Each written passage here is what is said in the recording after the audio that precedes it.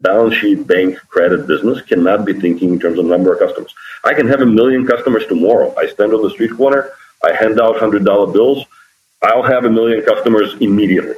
I'll do amazing turnover. Yeah, everybody will take. You might never see the money again, but exactly. So that's the whole point, right? Like in a credit business, the dumbest ass metric you could ever use is number of customers.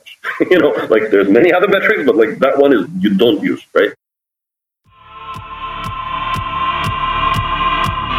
Hello, everyone, and welcome to the FinTech Leaders Podcast, where we learn from today's global leaders in FinTech, business, and beyond. Coming to you from New York City, I'm your host, Miguel Armaza. My guest today is Greg Krasnov, founder and CEO at Tonic, the first and largest neobank in the Philippines, which officially started operating in 2021 and has since reached almost $150 million in consumer deposits and is backed by Mizuho Sequoia, Point72, Insignia, and many more. It's also worth mentioning Greg is a Ukrainian serial entrepreneur. And about a decade ago, he built Platinum Bank in Ukraine and sold it once it became the third largest consumer bank in the nation. We recorded this episode on Tuesday, February 22nd, roughly 24 hours before Russia invaded Ukraine. Today, Ukraine is under attack, and during these horrific and difficult times for Greg's country, my heart goes out to him, Tonic's Ukrainian team, and their families. They are a resilient nation with incredibly talented people, and Greg and Tonic represent these values. If you're looking for ways to provide any type of support to the Ukrainian people, I've included a couple of links in this week's show notes. All right, well, Greg, welcome to the FinTech Leaders Podcast, and welcome, I'm guessing, all the way from Singapore. Is that right? That's right, sir, and Miguel, great to be with you again. Thanks a lot for having me on the podcast. Absolutely. It's always a pleasure to hear the voice of experience in the banking space, right? And so, Greg, maybe that's where we can start. Maybe tell us a little about Tonic, but also, I know that this is not your first rodeo. You've built banks in the past in other parts of the world. You've been in fintech in Southeast Asia. So what are some of the past lessons that you have applied into building Tonic? And also, what have you learned over the last couple of years? Wow, that's a really loaded question, man. How much time we got? It is, yeah. And you're asking me to talk about myself and my experience, which is obviously everybody's favorite subject, right? So, all right. No, look, Tonic is, we're the first digital bank in the Philippines. We've been very fortunate to have secured early on, like 3 years ago, kind of close sandbox partnership with a regulator to help them develop a framework for a digital bank license. So we were kind of their guinea pig, and we have the first digital bank license in the country, literally, as a result of that partnership. So they've now granted a few more of these, so we know that there's competition that's going to be coming up probably sometime later this year, going live. But we've been live now with our clients for a year. We now have onboarded more than 200,000 clients. Our consumer deposits have really rocketed up well above our expectations. We're now about to cross $130 million of consumer deposits. We started lending, which is actually our core business, is making loans. That's our core monetization. And we're really looking forward to continuing to scale and, really broadening our product range, et cetera. The reason I'm doing Tonic is, as you say, I've kind of been in around finance, consumer finance, and fintech part of it for many years now. I've built and sold before a bank in Eastern Europe with the backing of IFC and some international private equity investors. The bank, was in Ukraine. We built it into a number 3 consumer lender in the country with a full bank license. So we're also financing ourselves with deposits. Lots of lessons learned. Obviously, Ukraine, especially getting the headlines now, a very volatile place. So as a CEO for I think 9 years of that. You go through a few dips and you learn your lessons and you get your scars. So then, after I did that, I came to Asia almost a decade ago now, I think. And I started building fintechs here. And I founded or co-founded 4 other fintechs before I got to Tonic. That portfolio has done actually quite well. One of them we exited already. A couple are now like recognized international leaders in their space. But my learning was that, the market opportunity for consumer lending and closing that gap on financial inclusion here in the region, it's enormous. Just like in the Philippines alone, we're talking about consumer finance market currently being, $10 billion asset class. And just on very, very straightforward per capita or percentage of GDP comps to other emerging markets, it needs to be anywhere between $50 and $100 billion. So that's like a 5 to 10x growth. And, the numbers are with lots and lots of zeros. So, and within that growth, you're going to have a major role of fintech to address that need, because basically traditional banks don't know how to close the gap. They don't have the skills, to scale quickly to these clients, reach out to them with reasonable customer acquisition cost, to be able to use alternative data for credit scoring to really kind of drive the cost of risk down on these, new to credit clients, to do, very efficient servicing at a low per unit price point, which means lots and lots of automation. So all of these parts of like the value chain of consumer lending, that's all fintech. And the biggest challenge is funding, because again, you're not talking about $10 million, $20 million, where you can get a credit line here and there, from a bank or from an insurance company to finance your portfolio. You're talking about billions worth of balance sheet to be had. And the only way to do that is with retail deposits and liabilities. So that was like my learnings. I was actually a co-founder. Among those fintechs I co-founded was one of the first digital lenders in the Philippines called Pera 247. So Pera 247, we were fortunate enough to find an exit, but basically, the company, after 6 months of product in the market, was throwing off fantastic product level profitability, but we just couldn't get the debt to scale the balance sheet for the life of us. And, lessons learned that, okay, so let's try it differently. Let's try it with a bank license, and let's try to get deposits and marry the deposits, the consumer deposits, which are a $300 billion market in the Philippines already. Let's marry that with that consumer lending premise. And so that's what we did. That's a story that we approached the central bank with. We really had a very kind of big meeting, eye to eye and kumbaya around this. They're very much aligned on their strategic objective of solving financial inclusion, and our desire to go into that space with this premise and with our experience. So yeah, I've been very, very fortunate to get that alignment with the regulator, and here we are today. So, Greg, I remember last time we spoke. On one end, of course, traditional incumbent banks, they're not serving a big chunk of the population, and we talked about that.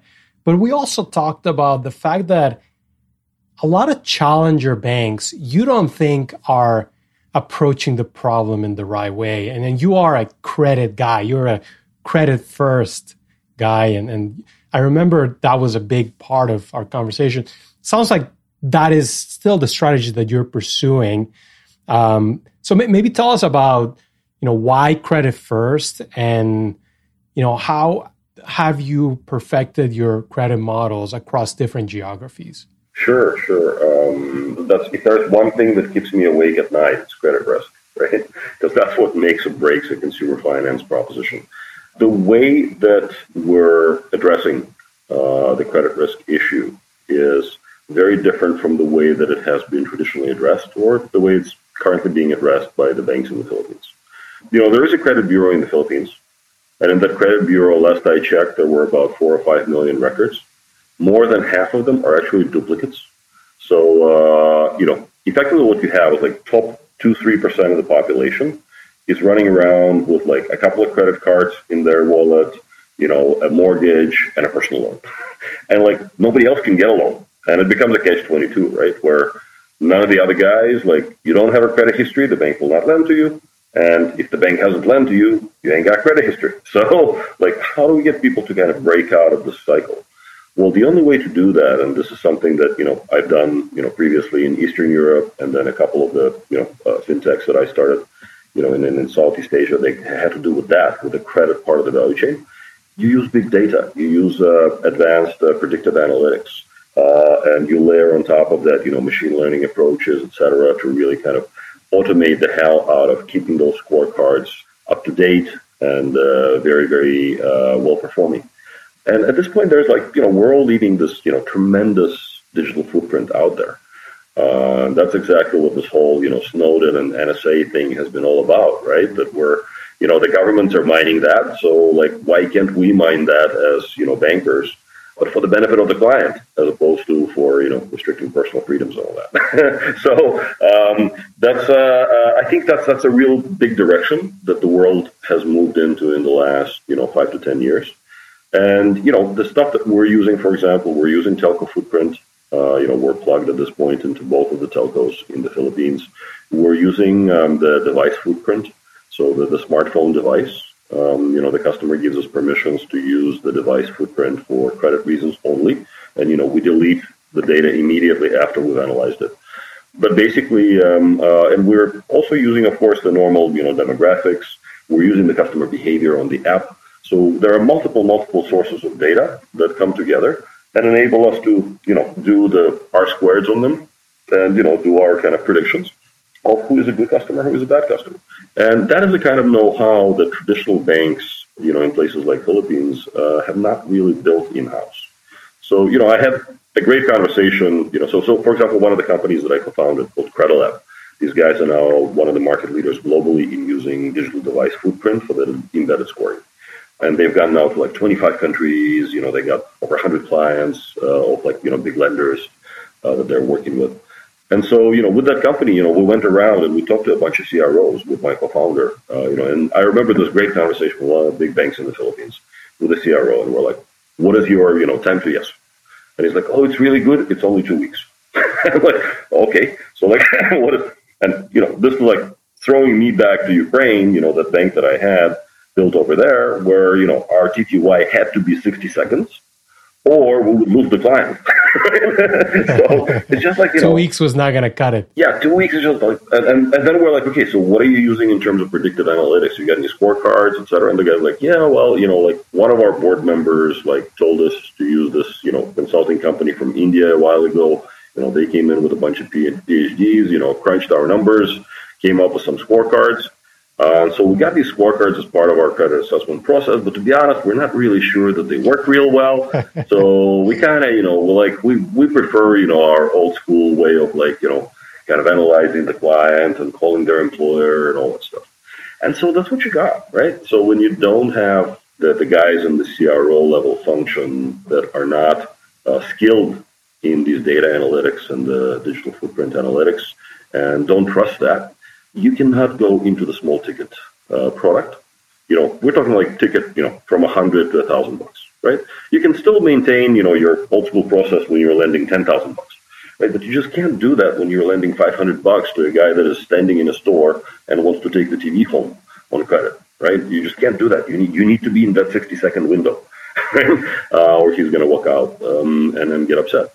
So those are the skills we're bringing to the table here, and we think we're differentiating with that approach in the Philippines. We're one of the first guys to try and do this at scale. We started our lending, we launched in Q4 last year. We launched our cash loan product in the app. It's we call it Quick Loan, and literally the approval is instant. So basically, the biggest problem we had there with clients was the ones that got rejected were getting pissed off that we rejected them too fast. So, they're like you didn't even look at me. Yeah, exactly. Well, how dare you? You don't even consider me. What the hell? So we got a lot of that on Facebook. So, we have to kind of think creatively there and then, try to, even in some cases, pretend that we're looking longer, because we don't want to laugh back, right?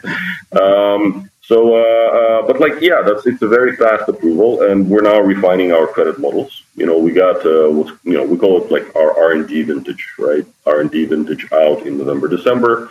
We stopped producing in mid-December, put a bunch of all those fixes that we've learned in place in January, and we're now kind of in February, we're restarting that and starting to scale a little bit. And of course, the numbers now, the risk numbers are a lot better than the numbers that we got in Q4. And over time, they will continue improving because it's an iterative, quantitative process that you have to run. So let's talk a bit about your management style. I know the audience likes to hear some management lessons. And first of all, how many people at Tonic today, and as the company has evolved, how have you adapted as a leader? Yeah, we've grown very fast, and we're actually way higher in headcount right now than I like, because we need to be more automated. But in the early days, like first year or two, you basically need to have humans in a lot of the ops processes in what we call the ops factory, because you're still developing the processes, and the processes are changing a lot. And it's much faster to change them on the fly with people than with IT. So basically, it's once the processes are more stable, then you can actually automate them. And then, going forward, your efficiency in terms of, all the kind of FTE ratios, number of FTE per client, per dollar of balance sheet, et cetera, that stuff starts going down. Yeah. So again, I've been through that game before a couple times, right? And so for us, right now we're at 500 FTE, which is, over 300 are in Manila, and, most of the rest is in India, where we do our R&D. And then we have a small headquarters in Singapore, where we keep kind of some of the more like architecture and business analytics focused part of our IT team. And, with 500 FTE, I think, my role has gone a lot more from, being very prescriptive in what I do, because in the early days, when you're an entrepreneur at a startup, you just kind of, you're the guy calling the shots, and you basically say, okay, this is where we're run, let's run. And you need a team, you need to build that team, and the team needs to be aligned with your own values, but you can still keep the strategic planning process, for example, very much to yourself. Whereas now that we have a team, and, under that team, there's a lot of, next layer of management. We have something we call the partnership group. So most of our top and middle managers, most of them are part of the ESOP. So we talk to each other that we're partners, right? We're all partners in the business. So that group is now close to 40 people. And so when you get that, the buy-in of the group and the buy-in of the people that need to be executing becomes a lot more critical. And the way that you get the buy-in is to actually broaden your strategic planning process.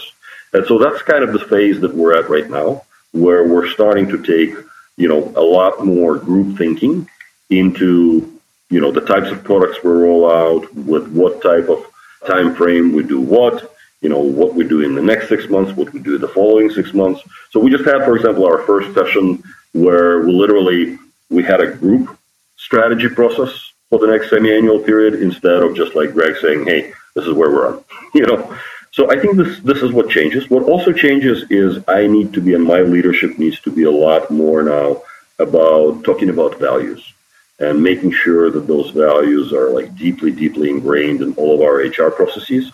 Because I do not lead anymore by example, insofar as there's very few people in the organization that actually get to see what I do. So, I need to be like, the patriarch of the family, talking about here's how we do things at Tonic. And, here's why we do it like this. And if you do it like this, you'll be rewarded. And if you don't do it like this, then the rest of the family is going to spank you. So basically, that's, so for example, last week was the first time that I was actually able to go to Manila in the last 2 years. It's incredible. Yeah, because it's crazy, right? And we went like from 10 heads to like 300 heads in Manila in that period of time, right? And actually the whole week, like 90% of what I did is being up there on stage, in front of the teams. And the teams kept changing because I wanted to make sure I talked to smaller teams and get some interaction going. But like delivering the same message, like, okay, here's who Greg is, here's who Tonic is, and here's how we do things at Tonic. And actually the third part was, a huge chunk of the whole conversation. Yeah, no, that's crazy. I think last time we spoke, you were definitely under 50, maybe less. Yeah. And so, given that you have these massive teams in two different cultures, what cultural nuances have you had to overcome or navigate from a corporate management point of view? I'd say, there are two challenges that we had. One just had to do with fully remote work that we were forced to adopt. We onboarded like 500 people. Most of them, didn't even see each other, or the guy that was onboarding them or whatever. So even like last week, as I told you, like in Manila, right, I was bringing people finally into like this conference room setting, and then a bunch of them like looking at each other. Who the hell are you? Like I've never seen you, right? Because they've been in these silos, right, and haven't had opportunity to integrate. Now, the problem that creates for an organization that innovates is when you try to innovate, you have two vectors, and they're running opposite each other. There's a cooperation vector, and there's a conflict vector. And you can't avoid, like that's just the way that innovation happens. Now, in the remote environment, fostering constructive conflict is really hard because people, when they haven't had a chance to gel with each other and like really become a team and feel, it's so easy to flip somebody off when you're on Zoom. Because like, you don't run the risk that the guy sitting across the table is going to freaking punch you in the face, right? So it's just like, and you don't know how big he is even, most of the time, but you've only seen the face, right? So I think that's been one of the biggest challenges, that we haven't integrated the teams. And now that things are opening up, we actually, we've agreed with our top team that we're going to put huge amount of effort and money now into like getting people gelled. On a cross-country basis, especially like project teams. We got people in Singapore, in India, in the Philippines. We got, some people here and there, some people in Ukraine. We got, some people in Indonesia, one guy in Ho Chi Minh. We just need to like start bringing them together physically to enable that integration. Karaoke, beers, all that stuff, right? So that's one part that's been a big challenge. Another part is that culturally, we're very, very different from either a bank or a fintech. We need to blend the culture of those two worlds because we are a regulated financial institution and we need to do things to a different level of reliability and redundancy, than a typical startup. But at the same time, we need to innovate and we need to be, out there like doing our crazy stuff, with branding and with product and all that stuff, right? And we can't be held back by, all these people like in traditional banks, risk and compliance going, no, you cannot do that. We need to figure out how to blend those two cultures. So that's been another challenge. And our values, they reflect this kind of inherent conflict. One of our values, we have this teamwork, we have reliability, which is like you don't get more core banking like value than reliability, right? But at the same time, we got sense of humor. We're the only bank I'm aware of that has actually sense of humor as one of its 5 corporate values. We have something we call street smart, which is like you pivot, you innovate, you create and iterate, and you use your experience rather than just formulaically saying, this is the way we've always done it, right? One mantra that I, give to our employees all the time is, guys, I never, ever, ever want to hear a phrase, this is how we've always done it. Because like you all come, from banks, etc., and you all have your preconceived notions, but, you're here to use your brain, to figure out, okay, what I've learned in the past, what's the right way to apply it to Tonik's model, to Tonik's clients, to Tonik's business. And so this is, this conflict has been interesting to manage because, some people we have, they come from very traditional banking backgrounds, but then we'll look for people who will be motivated by wanting to do something new and create something new. That's one of the like prerequisites for getting into Tonik, actually. Like you need to have that mindset.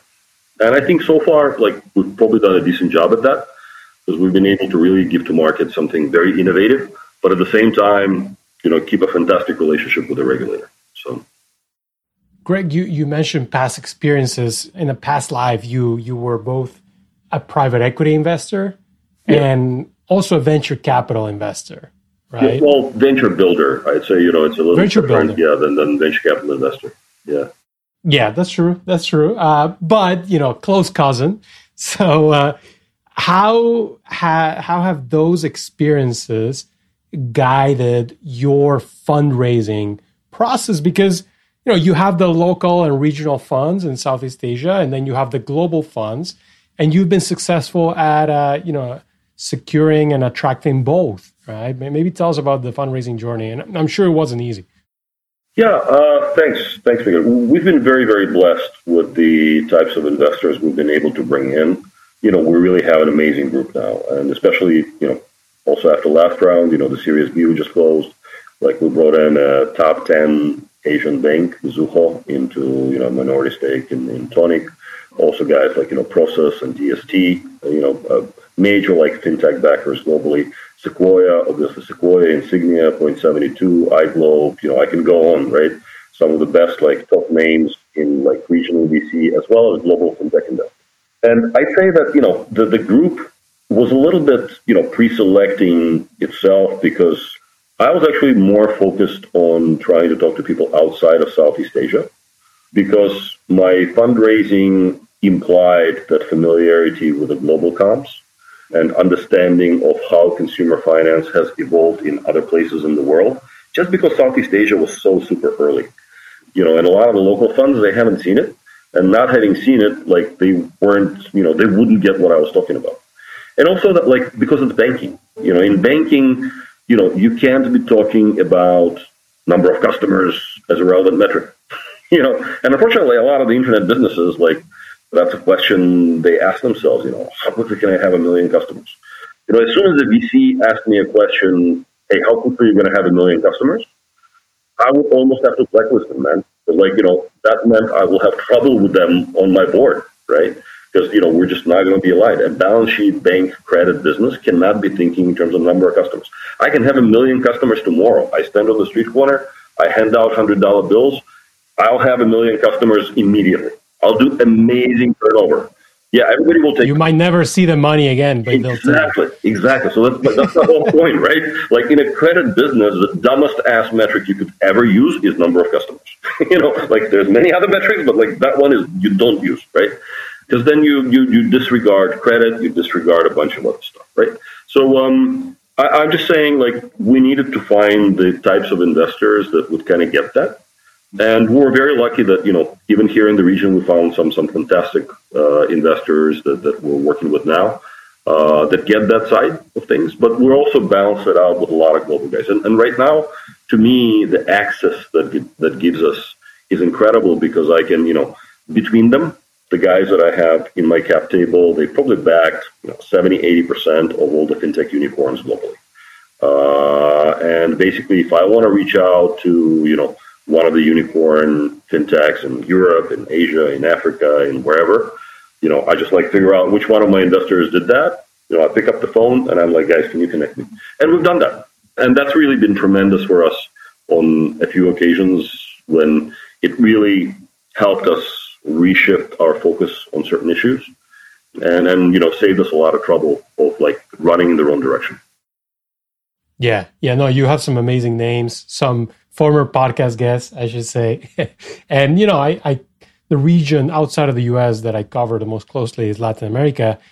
And there's a lot of parallels in between Latin America and Southeast Asia. And I'm sure, when you talk to founders from other regions, you can learn a lot. Speaking of learning, Greg, we have a good number of entrepreneurs tuning in or people who are about to take the leap, right, into building. I think this whole episode is a good lesson for them. But, any reflections that you like to share for those, just at the beginning of their journey? Yeah, this is, I've been asked that actually just like a couple of days ago and, made me think. And, the answer I give on that is make sure you know what your weaknesses are and build your team to like overcompensate for that. And actually a good leader, and this is something most entrepreneurs forget, that the good leader doesn't need to be the smartest guy in the room. In fact, sometimes it's really bad when the entrepreneur thinks he's the smartest guy in the room among his team. Because like it takes a team to lift something that, is sizable and, will really have legs to grow. And in my private equity days, I've actually seen, entrepreneurs that can't make that transition from like being a really small startup guy to being a manager of an organization with over 100 FTEs. Because it's just a different mindset. You really need to then focus on, different leadership competencies. And the number one of those competencies is making sure you know what your weaknesses are. You build a team to that is better than you are at whatever it is that they do. And then you become the guy that runs the orchestra as opposed to the guy that solos, right? So you no longer should be soloing. What you should be doing is really effectively making sure the orchestra all plays together to the same kind of energy, to the same time beat. There are all these elements you coordinate as a leader. So that's something that a lot of entrepreneurs, when you think that you're going to be the guy on top there and like telling everybody what to do, yeah, if that's your mentality, then maybe you're better off like at some point just like stepping back and letting somebody step in that can be more inclusive in the decision pattern and make sure that there are smart people coming into the team to do that. And in this journey, right, in this entrepreneurial journey, who have been some of the most consequential and helpful, impactful people specifically for you? I've been super, super lucky, to have had people like, both investor people that like I've really learned from a lot. My board members currently, my board members, at for example, the bank I built in Ukraine, the guys that backed me, into that, the largest fund that was invested in me, they're the largest fund in Ukraine. So I'm actually still in touch with those guys. And, the guy that was my chief board member, he's an investor in Tonic as well. It was his private money, which is like the best validation I could possibly get, right? So as well as my teammates, so when I started Platinum, the bank in Ukraine, I was a private equity guy that was transitioning into management. I didn't know hardly anything about what it meant to be a leader of people, For 10 years before that, the most I've ever run was a couple of analysts, making financial models, right? So and then you think that the world starts and ends in PowerPoint and Excel, and it freaking doesn't, right? And the real world actually has nothing to do with PowerPoint and Excel and everything to do with people. And so, that's something that I've been very fortunate that the guys I had hired into my team at Platinum and even now, I learn from them every single day. The guys know their stuff. They've been managers in a particular side of consumer finance for a very long time, typically. And, they're way better at risk or ops or finance or compliance or whatever it is that they do. They're so much better that even me questioning their judgment there is okay, they have 20 years experience, you have a couple of years experience at a very superficial level, right? So that's been something that I think for me it's really helped, is learning from, the guys I work with, the guys that have invested in me and created a lot of learning for me. And I'm very grateful for that. Outstanding. Well, Greg, could not thank you enough for joining again and educating all of us on the great things that you're doing on the Tonic rocket ship, and also what's going on in Southeast Asia FinTech, which is very exciting. And, I hope at some point we can meet up in person. I'll have to visit Singapore. Likewise, Miguel. Likewise. We'd love to get together and have a beer. And thanks a lot for having me on the podcast again.